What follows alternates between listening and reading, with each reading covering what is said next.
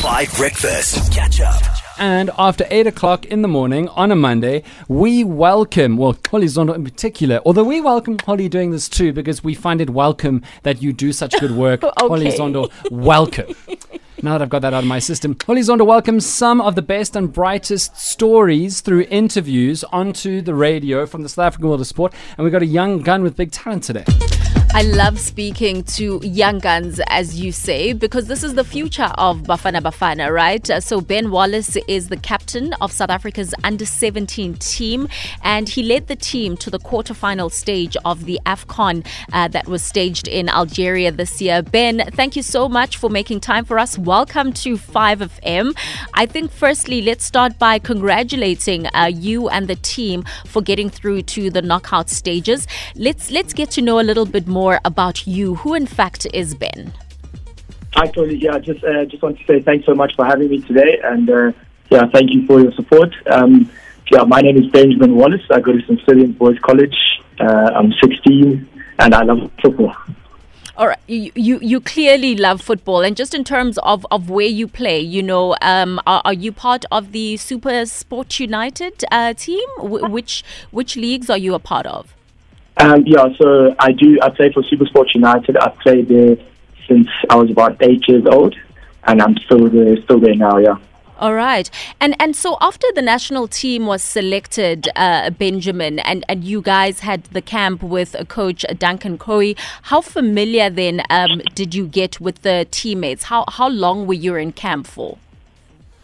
So quite a few of the boys are based in Joburg, so them I've known for a while.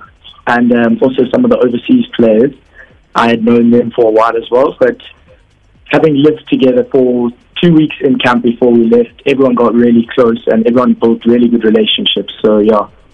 All right. And when you look at the other teams that we were at the AFCON, the under-17, would you say that your 2 weeks was enough, in terms of how you gelled together, how you knew each other's strengths on the field of play? Was that enough, or would more time have maybe been better? It's difficult because I suppose you don't want to spend too much time together because, in that environment, people start getting on each other's nerves. But like I say, some people have known each other for 3 or 4 years before this. So I think 2 weeks was probably about the right amount of time just to get the right balance between bonding and getting too close and, becoming a bit too relaxed sometimes. But I think 2 weeks was about the right amount of time. All right. So let's chat now about the route to the quarters that you guys took. You qualified for the last 8 as one of the third best finishing teams. And when we look at the group stages, you lost twice to Morocco and Nigeria and then won against Zambia. Maybe just your assessment of the group stages. So I suppose they didn't exactly go 100% to plan. I think in the Morocco game, we had quite an unfortunate result. We played, I think, better than the score reflected. So that was a bit unfortunate, but, that's football. And then beating Zambia was quite sweet because we lost twice to them last year at the COSAFA, the AFCON qualifiers. And then the Nigeria game was a very, very difficult game. It's always going to be a difficult game against Nigeria. But I think we did decently. We fought hard, and unfortunately the result didn't go our way. But luckily, we did qualify through the third place finisher, second best third place finisher. Yeah, absolutely. Because in that Nigeria match, you guys were leading 2-0. Yeah. Unfortunately, just in a critical phase of the game, we switched off for two minutes, and that changed the whole game. Sure. And then now we speak about the quarterfinal where you were unable to score against Senegal, conceding 5 goals. And of course, we have to talk about those 2 own goals, one of them scored by you. Just your take on that match. Look, football is very unpredictable, and unfortunately Senegal showed up on the day and we didn't. But yeah, the own goals, unfortunate. I think we conceded 3 goals in 4 minutes around about the 35-minute mark. And the own goal, unfortunately it's a part of football. It happens. I didn't feel too great about it, but yeah, like I said, Senegal showed up on the day. Unfortunately, we didn't. So yeah, congratulations to them for making it through. But I mean, the question would be, what led to that? Because when we look at the match, you guys were handling the pressure so well. There was actually, just before that first own goal from Wallis, there were two great opportunities that came from the Amajimbo side. So where exactly did the disconnect happen? I think, like you say, we were handling our own for the first 35 minutes. It was tough, but we were definitely still in it. And then I think just build up of pressure, and then unfortunately one lapse in concentration just kind of destabilized the whole thing.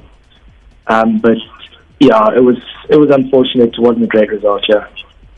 And of course, we know had you won that match, you would have qualified for the semi-finals and then went through to the World Cup, which is something that hasn't happened for the Amajimbo setup since 2015. So where to from now? When are you guys going to be meeting again, playing together? Are there any other tournaments that have been scheduled for the team? Unfortunately, I'm not too sure about that. I think for now, everyone's just going to focus on progressing as much as they can at their clubs and starting to make a name for themselves. And then when something does come about, hopefully everyone will be as ready as possible. All right. And for you, just on a personal note, as Benjamin, what are you hoping to achieve? What are the teams that you'd like to play for, and maybe your hopes for playing for the senior national team in a couple of years' time? Absolutely. I think all young footballers want to play at the highest level. So wherever that may be, that's kind of what I want to do. I want to challenge myself, and definitely in the coming years would like to hopefully be called up to the senior national team. But yeah, there's still a long way to go between now and then. Oh yeah, absolutely. In terms of the Premier League, which team are you a fan of? I'm happy to say I'm a massive Manchester United fan. Oh my goodness, Man United. All right. Yeah. And are you happy with the season so far? It's been interesting, I can say, but luckily we had a good win against Wolves this weekend, so that was quite important, and hopefully we'll be playing Champions League football. Benjamin, did you have a little trial day with Fulham earlier this year? Yeah, I did. I went to England. Yeah, I was with Fulham for a week. It was a brilliant experience. I learned a lot. I got to experience different things, both different people and different types of football. So it really was an unbelievable experience. I'm going to follow this man on Instagram. He is living my childhood dream. Absolutely. All right. Thank you so much, Benjamin. We are going to be keeping a close eye on you, and congratulations on your feat in Algeria. Thank you very much, and thanks so much for having me today. No worries. All right, that was Benjamin Wallis. He's Young, Dumb and Broke. It's not about Benjamin. It's the remix from Khaled. You're on 5 Breakfast. Catch up on some of the best moments from 5 Breakfast by going to 5FM's catch-up page on the 5FM app or 5FM.co.za.